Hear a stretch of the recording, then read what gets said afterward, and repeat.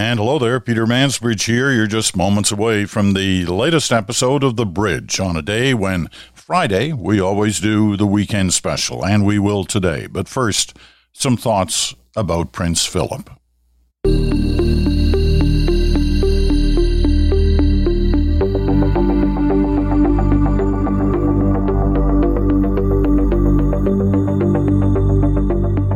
The first time I saw Prince Philip in person was 1970, 51 years ago.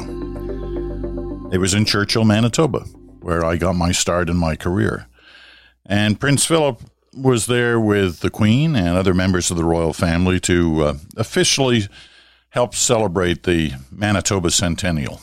And he started in Churchill opening a Boy Scout jamboree. In fact, it was Prince Charles who opened the jamboree, but Prince Philip was there, of course, with the Queen. So that was a special moment, and I got to see firsthand this man who at that point had stood by the monarchy and the Queen for 25 years. A war hero of sorts. He'd served in both the Mediterranean theater of war in the Second World War and the Pacific. He'd been in Tokyo Bay for the Japanese surrender in 1945. But his career with the monarchy, if you want to call it a career, was to stand by the institution and to stand by his wife, which he did from 1970 onwards for the last 51 years. He was always there. There was always a streak of independence in the man. He wasn't shy about saying things, and often he said things that got him in some degree of controversy. But he was very close to the Queen. They used to say, I covered the royal family a lot, as many of you know. And the Queen had three people who were very close to her. Her mother, her sister, Margaret, and Philip. Of course, her kids are close, but if you've done any reading on the royal family, you know that those who were closest were those three. And now they're all gone, and the Queen is in her 90s. And it must be an extremely difficult time with those three who were so close, all gone. The last time I was anywhere near the royal family was for Meghan and Harry's wedding. I was at Windsor Castle during that day, and I'd been there about a month before filming a documentary on the impact that that wedding was going to have on the family. And I can remember getting special access to the grounds of Windsor Castle. Not surprisingly, there are some beautiful areas there. And one of the areas is kind of like it's almost like a game park. And Prince Philip had the duty as kind of like the game warden for that area at Windsor Castle. And I can remember being taken out by one of the people who worked there, who was a Canadian actually, who worked there, and pointed to this one tree, a huge oak. And he said, that's Philip's favorite tree. Whenever he comes out and tours the grounds, he comes to that tree. I said, what's special about it other than being a grand-looking tree? And the fellow said, it's 1,200 years old. 1,200 years old.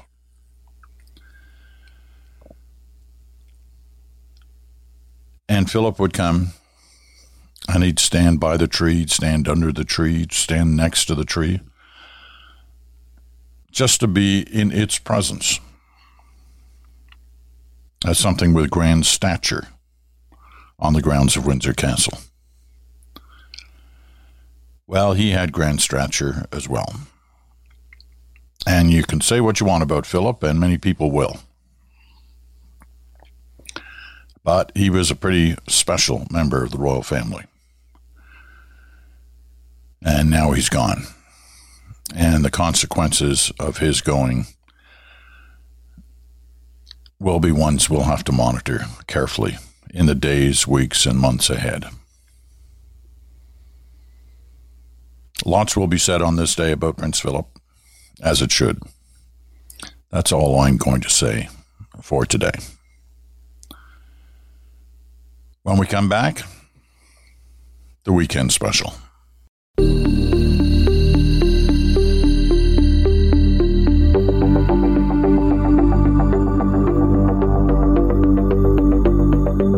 That's right, it's Friday. You know what Friday means? Friday is the weekend special, and we're looking forward to your letters, some of your questions, your thoughts, your comments on another week gone by in this exciting time that we're all living in. Reminder about letters, about the mailbag, about the weekend special. I get a lot of mail from you, a lot of emails coming in every day. They can't all get on the program. And usually the shorter, punchier ones are the ones that get on the program, or excerpts from them. It's rare that I will read the whole letter on the air. I do read all the letters as they come in. And I try to pick, those that are kind of representative of the week's discussions, and I try for some regional breakdown. We get a lot of mail from across the country, and that's one of the wonderful things about the Bridge. I really do feel like there are people from coast to coast to coast who listen to the Bridge, either on Sirius XM or on wherever they get their podcasts. So just to keep that in mind, excerpts usually, or short letters, definitely have a shot at getting on. But once again, not all mail from a week gets on the weekend special. But let's get started. Enough of that. First letter comes from Edmonton, comes from Cam Tate. And he's actually referring to something we just did on Thursday. Your story of you and the flight simulator from Toronto into JFK, New York, brought back a memory from 1968. My dad took me from Edmonton to Philadelphia 18 times in 5 years for treatment that I was receiving. We became friends with air crews. 20 minutes from landing, the captain once asked Dad and I into the cockpit for a cupcake. Why? It was the last prop aircraft, the Vanguard, the last one doing the flight from Toronto into New York, before the DC-9 took over. It was at night, and it was an incredible sight. Thanks for sharing that, Cam. I wish I'd been on that flight. Vanguard was a great old aircraft, as you said, replaced by the DC-9, which became the workhorse of the Air Canada fleet. Much like the DC-3 had been the workhorse all those decades before. But the Vanguard, that's one to remember. Thanks, Cam. Albert Versteeg. He writes with the subject title Toronto-centric. Some of you may recall that on Tuesday, the podcast was called Is It Okay to Sometimes Be Toronto-Centric? Now, that does not mean, yes, it's okay to be Toronto-centric. It was a question. And people have different opinions, as I did on that podcast. I spent 10 years in the West at the beginning of my career. I know that feeling about Toronto. Trust me. And I shared that with you on the podcast that day. But nevertheless, some interesting mail surrounding this topic.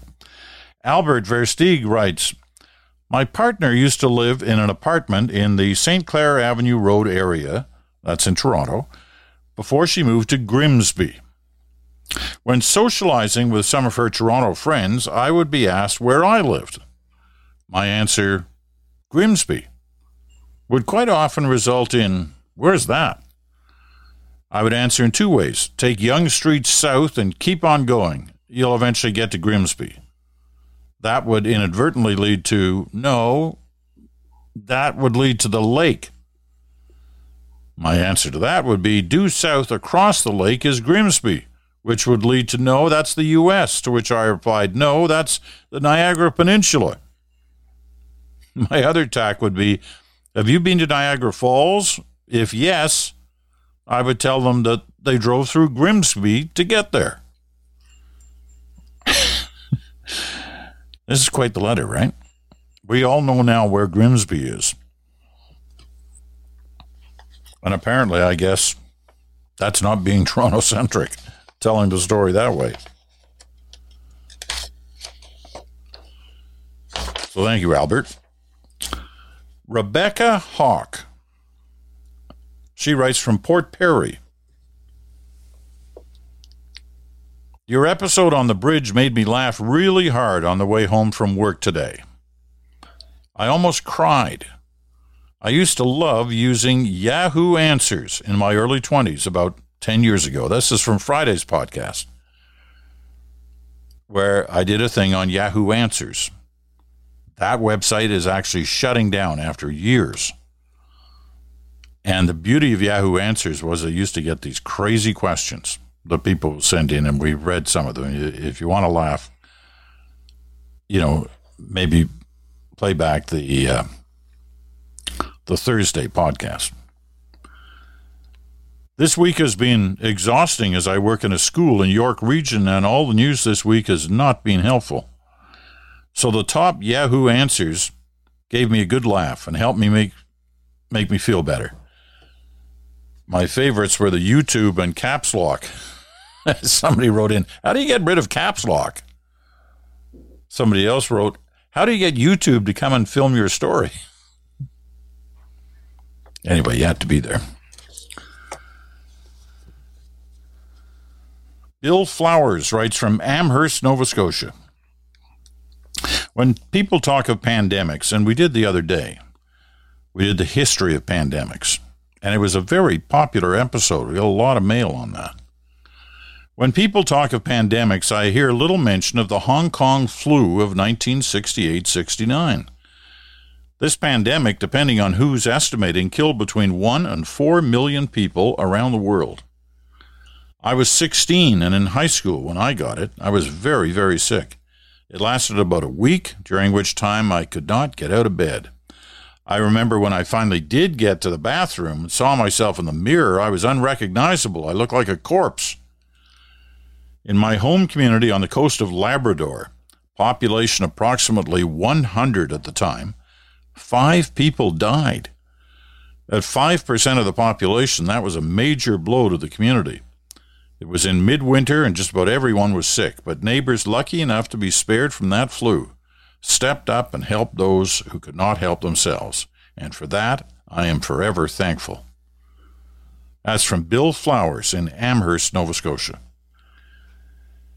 And Bill, thanks for that reminder. I mean, the numbers are not like what we're witnessing now and not like what we were witnessing in other pandemics that we talked about the other day, but nevertheless, those were big numbers, and obviously in your community, they were very big.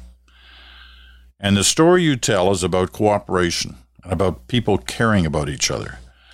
And we're lucky that we're living in a country where a lot of that is similar to today, about the caring, the need to care through a very difficult period.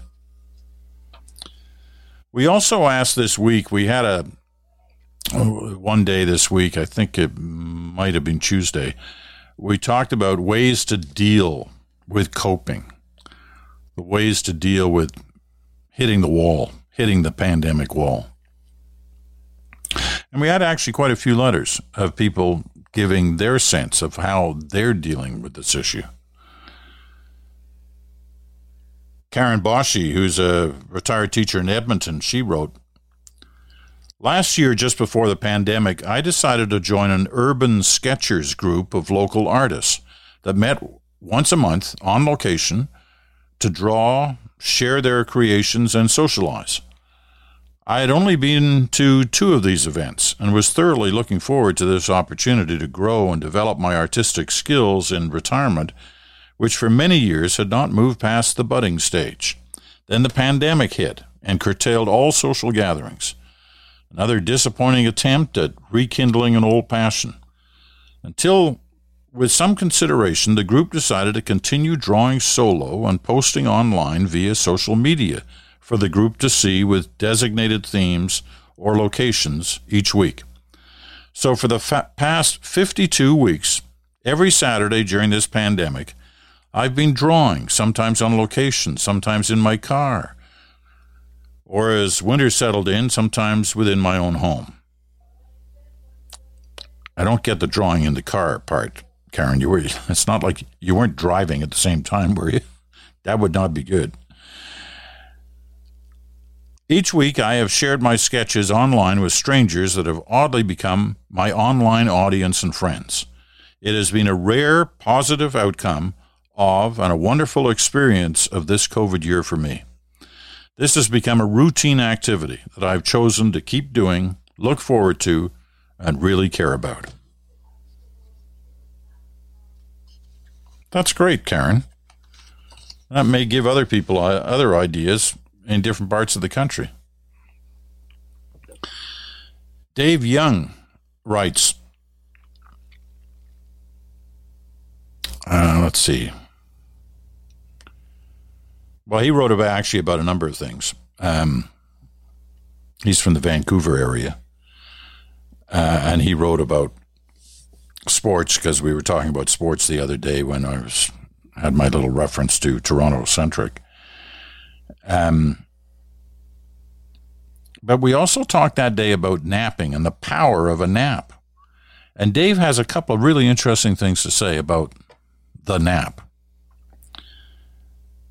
I was always fascinated when growing up by my father's ability to nap.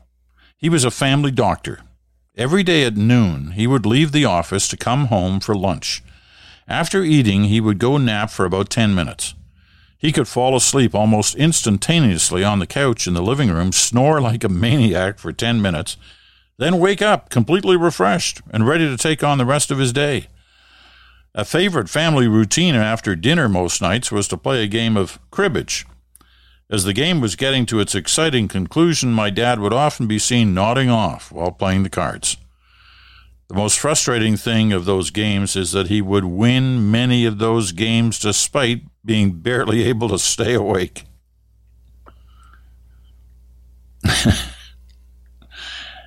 Now, Dave goes on to say, I have inherited many of my father's sleeping issues. I've taken part in sleep tests and have been told that I have a minor case of sleep apnea. But I went into those tests expecting to be diagnosed as narcoleptic. At least that's what my now ex-wife expected. My sleep issues used to drive her crazy. The doctors at the UBC Sleep Clinic would not verify my expected diagnosis, although they had to admit that I showed many symptoms similar to narcolepsy. So now, every day before I leave home for work, I take a medication that helps me stay alert during my workday. Wow.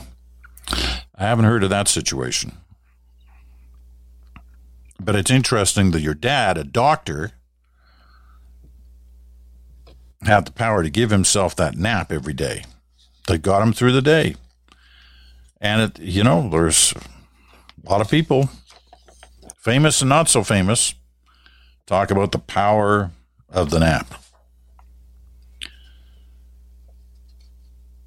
Dave Kellett is in Lakefield, Ontario.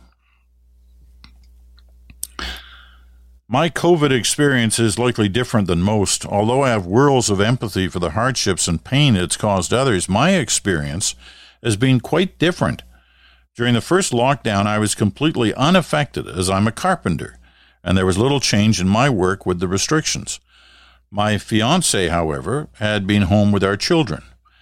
After a couple of weeks of the lockdown, the overwhelming complaint people had was that they were stuck at home and with their children. And this bothered me a lot because I was jealous. I entered the trades right out of high school and have worked full-time ever since.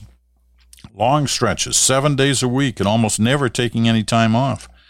Last March, I was commuting to job sites all over, working long hours and barely home with my kids. The sudden shock of the pandemic and the realization of jealousy I felt towards people complaining about being home forced me to do some serious soul searching.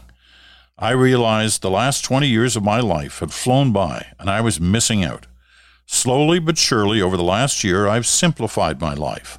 I found a local job, stopped taking work on weekends, and focused my efforts on being home with my children. Although we still have our stresses with COVID and the effects of the lockdowns and variants, and I don't mean to offend anyone, but this year has been life-changing for me in a very positive way, helping me see what's important, and now I'm enjoying the time in my life so much more. Dave Kellett from Lakefield, Ontario. Different kind of take on what we've all been going through. Robert O. writes, he's from Toronto. Or as he says, the Big Smoke, Hogtown, the Queen City, the Six. Those are the nice names. You should see some of the other names. Anyway, he has a interesting letter about a number of different things, but I'll isolate the one part on sleeping that he talks about. I would say I get my average of 7 to 9 hours of sleep a night. However, with naps, I do that quite regularly as I grew up taking naps. I don't do the quick 20-minute power nap. I go all in with a 1 to 2 hour naps at a time. And at least once I nap for 3.5 hours. You can thank the centuries-long Spanish colonization of the Philippines, where my family is from, and their siesta for my napping habits. Well, I'm currently still a university student, so I can get away with taking long naps. Of course, I'm not going to take 2-hour naps once I start a career. Yeah, right, Robert. You better not. You'll find yourself looking for a different job. And I've got to tell you, if you're sleeping 7 to 9 hours a night and 2 hours during the day as a nap, you are getting more sleep than 99% of the rest of the people you ever see. That is a lot of sleep. Marnie Kell from Oakville, Ontario.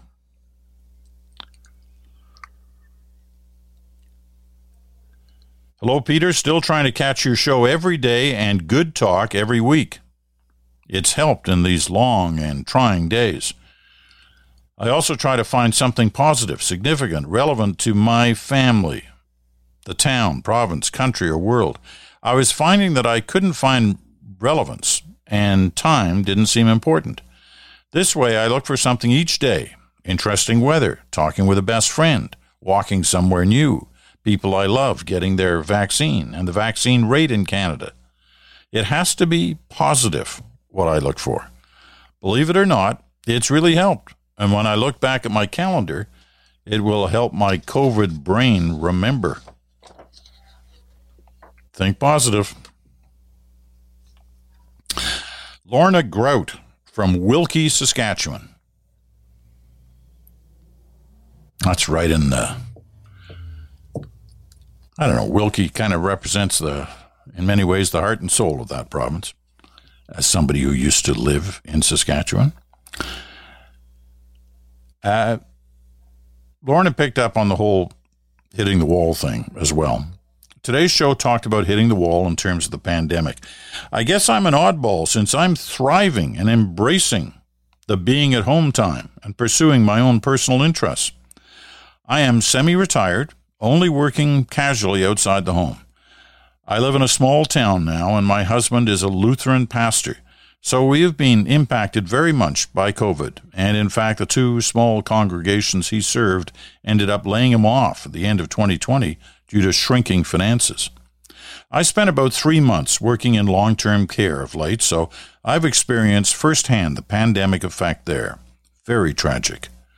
I'm 100% pro-vaccine, got both my Pfizer shots already, and have zero patience for the naysayers, mainly duped by the false misinformation proliferated on the internet. My husband, a diabetic, gets his first shot on April 14th. That's just next week. I'd love to hear a show discussing the dangerous world of anti-vaxxers and their propaganda. Well, we've touched on this a number of times. I watched a great TV documentary about this topic last year. Library books, bird watching with Birds Canada, adult coloring, and the fantastic Calgary curling bubble events are filling my days as I wait out the healing of a recent foot injury. That's 2 letters already of people who have found, in fact, that the pandemic has given them more positivity in their life. And why? Good for you, Lorna Grout of Wilkie, Saskatchewan. Deb Sakrob. She's from Toronto. And here's what she's been doing to stay positive and deal with this whole hitting the wall thing. I began walking 2 miles daily. I think by now I've pretty much walked all across Canada. I feel healthier. I've become a fan of podcasts. I enjoy yours. A lot of people who, the pandemic has got them into the podcast world in a way they hadn't before. And that's great. I mean, there are thousands and thousands of podcasts out there of every possible subject you can think of. And, I do the same thing that you do, Debbie. When I do my walk every day, when getting my steps up, I'm almost always listening to a podcast of some sort, mainly ones driven by history of some sort. Carrying on with Debbie's letter, as I walk, I take pictures on the iPhone and compile them into books. So far, 2 coffee table books. You know how you can send your pictures in and have them come back in a book? Last year, you even used my photo of a mass tree as cover art. That's right, I did last summer. If I'm trying to figure out something on the computer, I work at it until I get it. It's a learning experience, and it requires patience. I go out of my way to be friendly to people I encounter on my daily walks. I've assumed a new persona. I've become a rap star, periodically treat my friends to crazy rap songs that I write. Basically, I challenge myself to try things that I've never attempted previously. Kindness is important. What I've missed this year, getting together with friends, going out with friends for dinner, movies, live theater, going shopping, walking through a mall, going to the hairdresser. I think we've all missed all of that. And we're all hoping that maybe, by the end of the summer or into the fall, a lot of those things are going to be coming back. We've got some bad stuff to get through first. But we're hoping that by the fall, a lot of those things will be back in our lives. Lyle Magnuson writes from Vulcan, Alberta. Being personally accountable for our own lives is something that I see missing in today's world. People blame the press for the outrageous stories that we see each day, the tragedies, the deception, the horrible things going on in today's world. Do people not realize to whom the press is providing their services to? It's us. The same people who blame the media for allegedly glorifying bad news, while we peek out the window watching to see what the neighbors are arguing about, or rubbernecking as we try to get a glimpse of a terrible accident that we're driving by. The media is providing what many in the world are asking for. If we did not watch it, read about it, or talk about it, what would the media do? They would have to find something else to report on to meet our needs. Listen, there's some truth in that, Lyle, but as I've asked all of you many times to remember, the media is not a monolith. They don't all operate the same way. They don't have the same focus. They don't have the same priorities. And while you're absolutely right, there are some elements of the media that cater to exactly that kind of stuff. There are other elements that don't, and try to focus on what's important. What people need to know to make judgments and decisions about their life.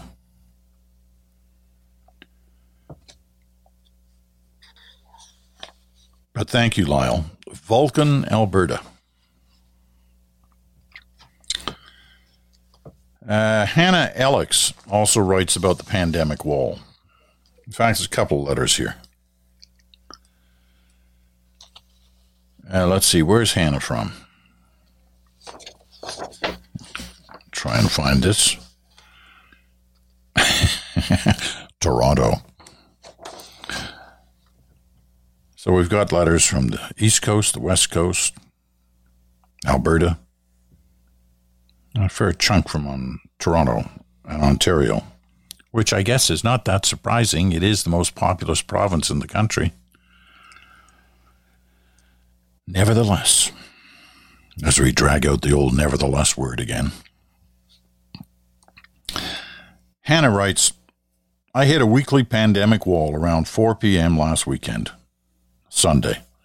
My husband and I both love to entertain. Pre-pandemic, we'd have friends over for brunch every Saturday. And often a subset would stay throughout the day just hanging out with us and our kids. Sunday was church and family day. We'd have my brother-in-law and sister-in-law over most weeks for dinner.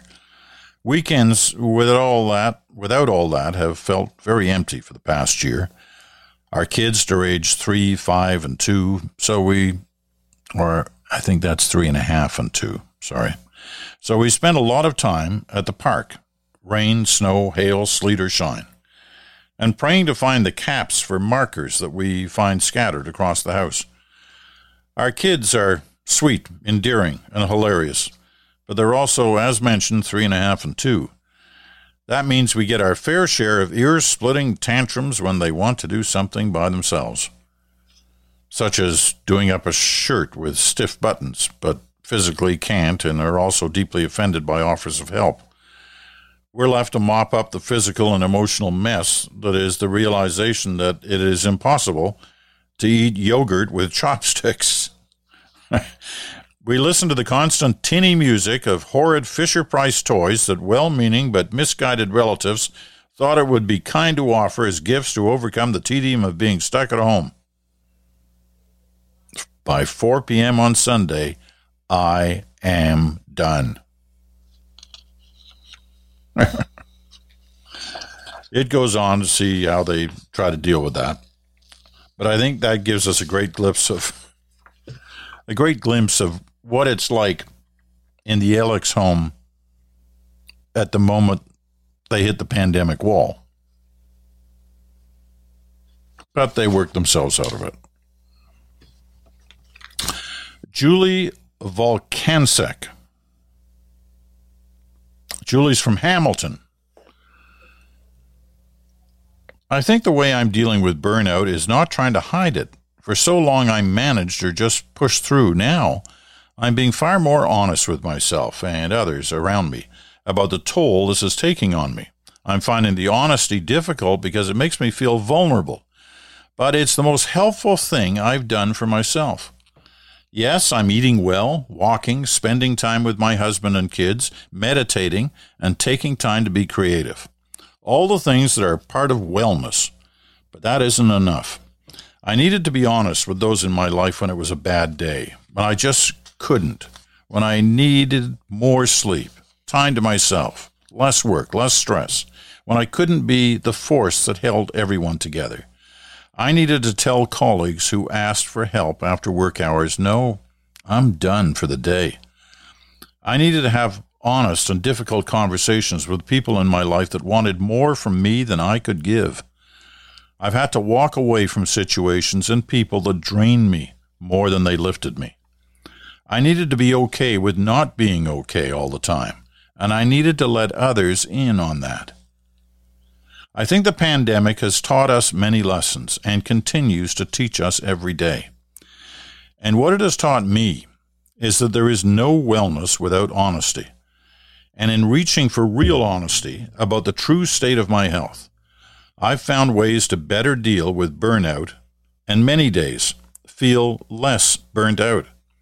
It's helped me appreciate so much more about my life and the people and things that bring me joy because I'm not just pushing through another day. I love your podcast, and I hope for nicer weather so we can all enjoy the sunshine. Julie, that's great letter. A great sense of what you've been going through, but I think so many people can identify with your honesty about the way you've been dealing with this and the need to confront it, that we all need to confront it when we recognize the fact that, we're having trouble with this. It ain't easy. And we need understanding. First from ourselves, about ourselves, but then also from others about what we're going through. So thank you, Julie. Great letter. This one's from Sydney, British Columbia, William Chichart. It too is about pandemic fatigue. And Bill has a lot of different things that he suggests here. But here's the one I'm going to isolate on because I think it's a great idea. And I'm not sure how many of you have done. I think more than a few of you have done because you've done this because you've referred to it in other letters about other topics over the last year. But here's what Bill says. I've taken free online university courses from post-secondary institutions like Duke University, Michigan State, San Diego, and Yale. What an exhilarating experience those have been and continue to be. So those are free online courses. Now, you're not going to end up with a degree from Yale, but you are going to stimulate your brain. And those aren't the only universities that offer this. I mean, look around. There are universities and colleges that offer free courses. And, it's part of that different way of spending the time that we've all been afforded. Not because we were looking for it, not because we wanted it, but because it now does give us an opportunity to do things we've never done before or never thought of doing before. All because we're facing a pandemic.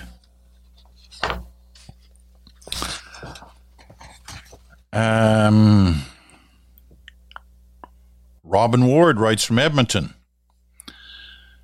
And she was talking about the program the other day, which was about, is it okay not to be Toronto-centric? And I used as an example at the beginning a number of sports teams in Toronto. And I used that example because on that particular day, I guess it was Monday night, had been the games that the Blue Jays and the Leafs and the Raptors had all played, and they'd all won. And that's a very rare occasion. So I was talking about, there aren't a lot of cities that have, major league sports teams like those three, plus the soccer team, TFC. I received a number of letters saying, you didn't mention the CFL. You didn't mention the Toronto Argonauts or the role the CFL plays in different parts of the country. And that's what Robin Ward's writing. No mention of the Argos. Argos, for a listener who's an ardent CFL fan, that hurt. I have a soft spot for all the CFL teams. Well, so do I. I grew up listening and watching and, jumping the fence to get into Ottawa Rough Rider games at Lansdowne Park in Ottawa in the late 1950s. I was a huge CFL fan. Now, I deliberately didn't mention the CFL the other day because They didn't play last year. They have a schedule out for this year, but it's unclear to a lot of people how they're going to make this happen. I mean, the training camp's supposed to open in a couple of weeks. I don't know what the protocols are around that. I certainly don't know what the protocols are around there being a schedule. Anyway, let's hope it works, because the CFL is an important part of our tradition, even though it's much stronger in the West these days than it is in the East. And some of the Eastern teams are on the edge in terms of survival. Or at least that's what the buzz is in the sports community. Which brings us to our last letter for this week. And the topic is this Toronto-centric thing. So, why don't I just read the letter, first of all? It is from Vicky Cunningham. She's in Vancouver. Hi, Peter. I lived in the GTA. That's the Greater Toronto Authority, I think, is what the A stands for 30 years of my life before moving to Vancouver 25 years ago. When I lived in TO, I never understood why it seemed the rest of the country hated Toronto. After all, Torontonians are great people, still have family and friends there. So do I. I have friends there, and I have family there. I live in Stratford. I don't live in Toronto. It didn't take me long after living in Vancouver to realize what was causing this attitude. Yep, you guessed it, the media. News media, sports media, entertainment media. In the rest of the country, Toronto is really shoved down our throat to the point that it really does make a huge part of the population dislike Toronto, or should I say, the center of the universe. Hey, you said it. The beginning of your podcast the other day really was the icing on the cake. Yes, the one where you went on and on about the sports teams in Toronto. Really? Did you know the Vancouver Canucks are going through a crisis where COVID-19 is concerned? I hope this was on your radar. There are currently 21 players, almost the entire team, and 4 staff members, coaches and staff, that have contracted COVID-19. This is a devastating and scary situation for the players, coaches, staff, and their families. To me, this is more important than the Leafs winning. My goodness, if this was happening to the Leafs, it would be breaking 24-hour news and discussed at length by mainstream and sports media. Call me cynical, but a crisis isn't a crisis unless the Leafs are involved. Okay, I read that uninterrupted. And I understand the sentiment. As I said in the very podcast you're referring to, I spent the whole first 10 years of my career living in Western Canada, in Manitoba, Saskatchewan, and British Columbia. I knew what it was like, this whole Toronto thing. It used to frustrate me, and I used to argue about it, and I still argue about it, although I now live in Southern Ontario. So I'm influenced by the whole Southern Ontario thing.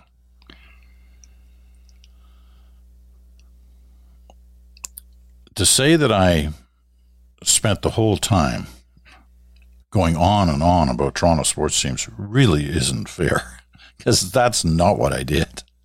In fact, I made fun of it by saying it never happens, so they actually win. All 3 teams win on the same day. And it was just a way of getting into a bigger story. The Vancouver Canucks story is absolutely a big story.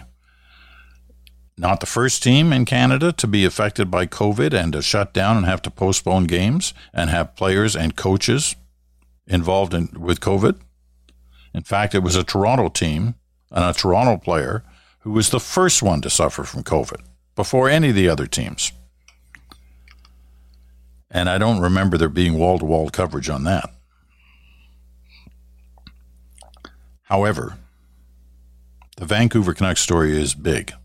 And it really started to take off the day after this podcast you're referring to, in terms of just how widespread it was, just how many players were involved, and the potential for a lengthy period of the Canucks not being on the ice.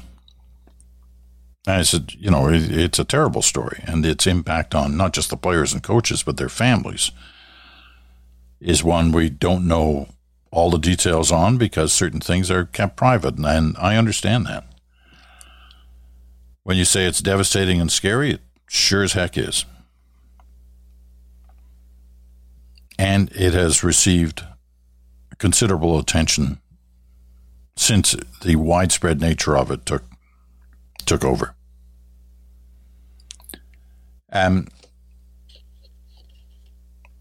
Do the Leafs get mentioned, on a podcast from Southern Ontario more often than they would from a podcast based in Wilkie, Saskatchewan? Yeah, well, that's probably true. But the irony for me in reading your letter, and I know it's sincere, and I know you mean everything you say, is that the whole basis of what I was trying to say in that podcast was actually the opposite of what you're suggesting. However, Vicky does conclude her letter this way. Reading my email, you may think that I'm not a fan of your podcast. Well, quite the opposite. I love it and listen to it every day. But please, let's have a little more content involving the rest of the country and not just Toronto and Ontario. I try hard on that, Vicky, I got to tell you.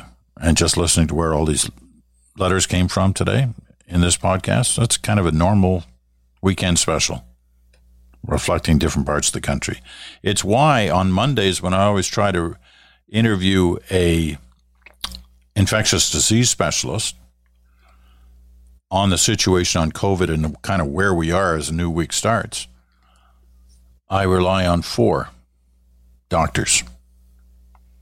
One from Edmonton, one from Hamilton, one from Toronto, and one from Halifax.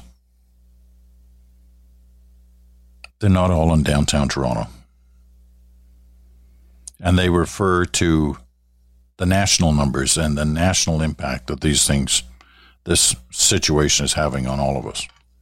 We're trying. Now, you won't have me sitting here and saying the national media in Canada is not Toronto-centric, because that would be a lie. They are. For starters, they're all based in Toronto. Well, not all of them, but most of them. Global News' national bureau is in, national headquarters is in Vancouver, at least for their program. I think their national headquarters is in Toronto, but their program for the national version of Global News is based in Vancouver. But, whether it's the Globe and Mail or the CBC or CTV or, any number of other different news organizations, they're based, National Post, they're based in Toronto. And as a result, they're influenced by the kind of whole Toronto thing or the Southern Ontario thing as it is. So I hear you, Vicky. And I'm glad you still love the podcast anyway. And you can be assured that the podcast loves you back, and all the other people who write every week to The Bridge with their thoughts and concerns and ideas and comments. Looking forward to next week. Who knows what's in store? Have a great weekend. Remember, we are still in the midst of this. Things are dicey in large chunks of the country. The variant, you heard it a week ago, right here on the podcast. The variant is defeating the vaccines at the moment. We've got to get it the other way around before we're ever going to have this thing on the ropes. It's not there yet. In the meantime, if you can get a vaccine, I strongly suggest you get one. Social distancing, masks, at least one, Double mask if you can. Wash your hands. Stay away from big crowds. Stay home. Stay safe. Be kind. I'm Peter Mansbridge. This has been The Bridge. We'll be back on Monday.